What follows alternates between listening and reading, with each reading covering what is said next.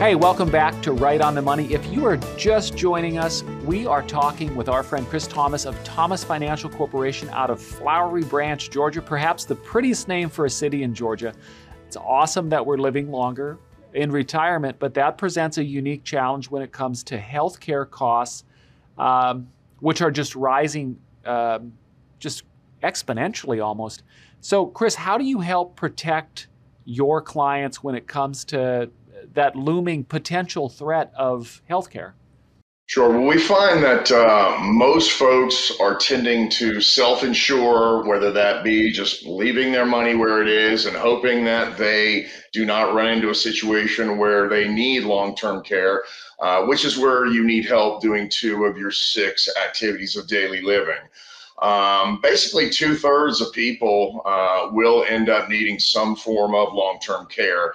It may be for a short period of time. It could be as much as a couple of years, or in some cases, 10 years.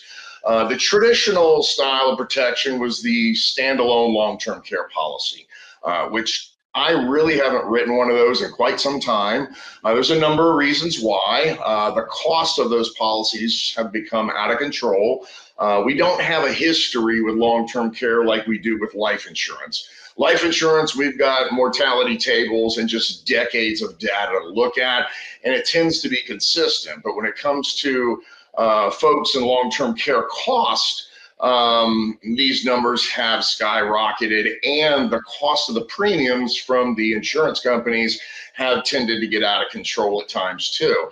But we have a bunch of new innovative products out there where, like a standalone policy, like your auto insurance, you could pay for insurance premiums for 10 years, never have an accident, and all those premiums are gone.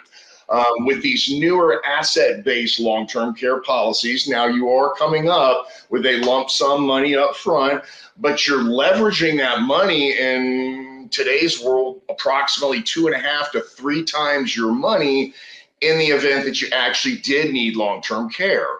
Now, if you didn't need long-term care, it's still a win-win situation because you're leaving a death benefit to your heirs or using the money for income later. So it's really a win-win-win situation. No matter what happens, whether you need long-term care or not, you will benefit from the policy. So they're really different from the old standalone, where you're paying that premium of a few $100s every month versus coming up with a lump sum. But I do have clients that have found that to be very, very helpful. And in one case, I had a client who wanted to protect $700,000 of her money for her 2 children.